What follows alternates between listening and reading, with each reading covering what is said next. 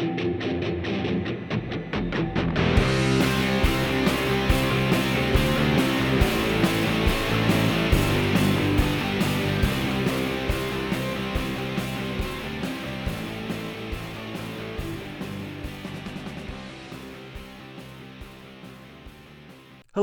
this is Bruce Suji, and I'm back with our podcast series on how to succeed in university in a time of COVID-19. Today's podcast is about finding your passion. Has anybody ever tried to tell you that one of the things you'll do in university is find your passion? Maybe your parents, maybe your friends, somebody you know has said, yeah, even if you don't know what to do right now, you'll go to university and you'll find your passion, and eventually you'll find what you're going to be passionate about for the rest of your life. If that idea has maybe bothered you just a little bit, you're not alone. Finding your passion is actually a bit of a misleading phrase. It kind of suggests that we just sort of bump around in life and we suddenly stub our toes on something that we find absolutely fascinating, and it becomes our life's desire, our life's work, the thing that we want to do with the rest of our lives. And if you're a little bit like me, I spend a fair bit of time stumbling around the world and not really finding my passion. In truth, relatively few people find their passion in that way.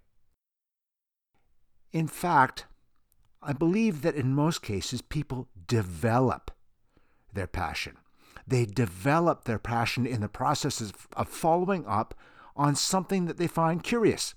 And they then dig into that curiosity. They work at it a little bit and discover that, it's kind of interesting. And maybe they'll start digging into that just a little bit further. And what often happens is they can eventually imagine spending a lot more of their time on that particular topic. For that reason, don't worry. If you don't seem to be all fired up about a particular career or a particular line of study, as maybe your parents or you think you should be patient. If you keep your mind open to the possibility of multiple interests, genuine interests that you may develop, and be ready, be open to the idea of having to work hard at one or two of them to see if they're really for you, then I think you'll be a whole lot more satisfied with the end result. Developing your passion may be a little bit like the difference between love at first sight versus a friendship that develops into a more romantic relationship over time.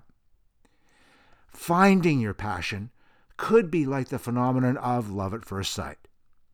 It might lead to something hot and heavy for a short period of time, but probably not a lifelong commitment.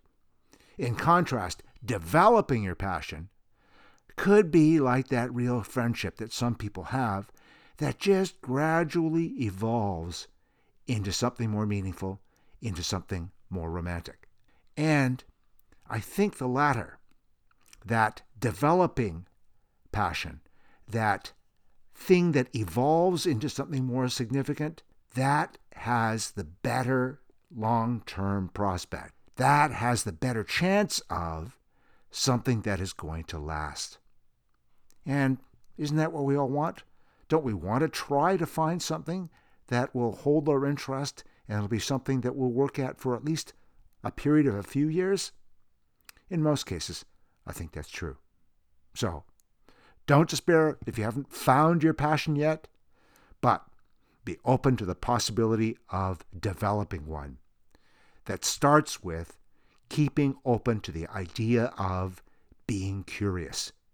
And for those things that you're curious about, digging just a little bit and trying to find out more about those particular topics. See you next time.